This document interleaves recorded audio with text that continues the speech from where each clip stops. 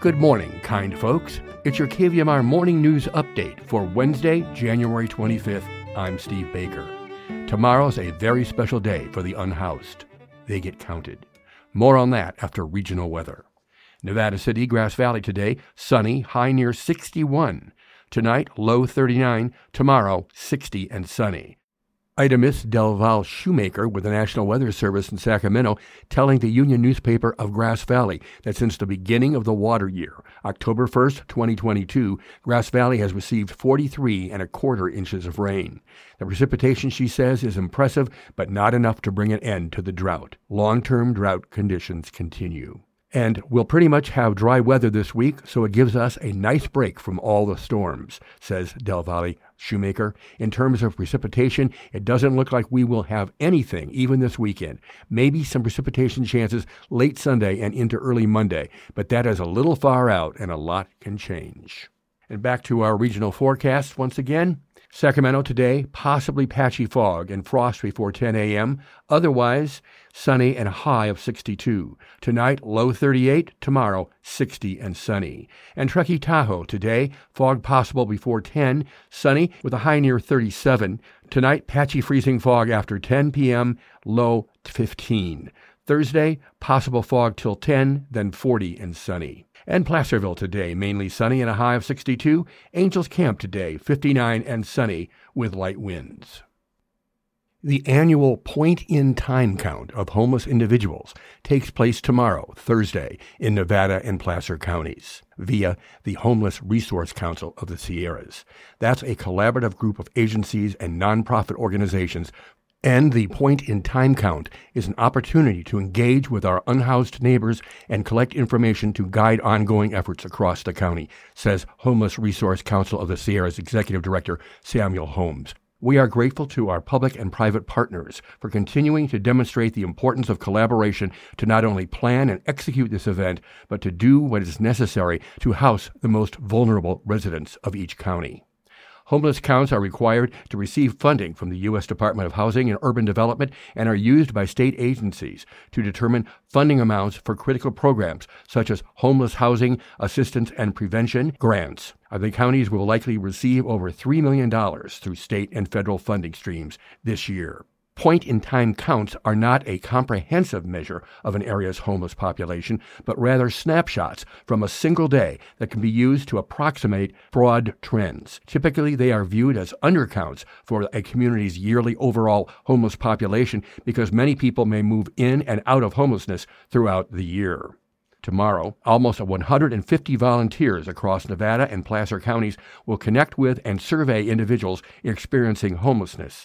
Volunteers for the year's count consist of county and city employees, nonprofit workers, and community members, and will be supported by law enforcement from jurisdictions across Nevada and Placer counties.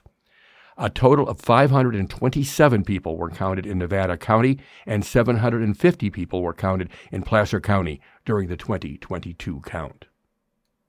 Meanwhile, Caltrans says it is struggling to keep up with the number of homeless encampments popping up on its properties and is seeking millions of dollars to help clear them, according to a report in the Sacramento Bee.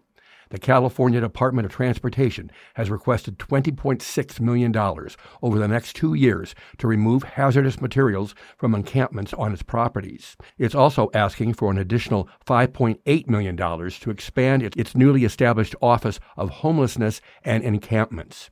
In a proposal to the state's Department of Finance, the agency says it plans to hire 7 employees for a new homeless solutions team and also add 10 coordinators to the current 20-member Caltrans team tasked with overseeing clearance of encampments on its right-of-way properties. Caltrans cannot solve homelessness. However, it is clear the department cannot ignore the impact this humanitarian crisis is having on the people experiencing homelessness, the traveling public, and the transportation network, the budget request reads. The agency's ask comes as California faces a $22.5 billion budget hole in the upcoming fiscal year, which could make it more challenging to secure additional dollars. Clearing encampments has been a priority for Governor Newsom, especially as he's presided over historic budget surpluses. This time around, however, he's proposing a wide range of cuts and deferred spending to make up the state's fiscal shortfall.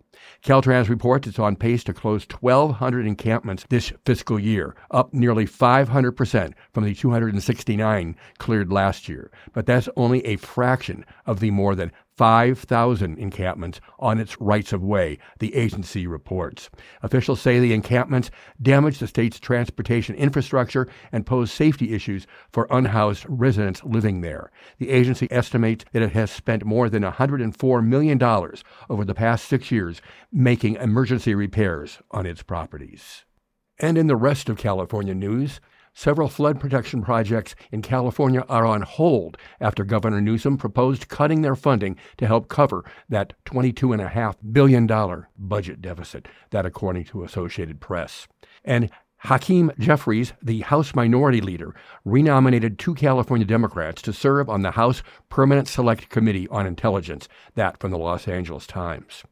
And Los Angeles' annual homeless count, which will take place through Thursday, comes on the heels of heightened concerns about its accuracy, LAist reports.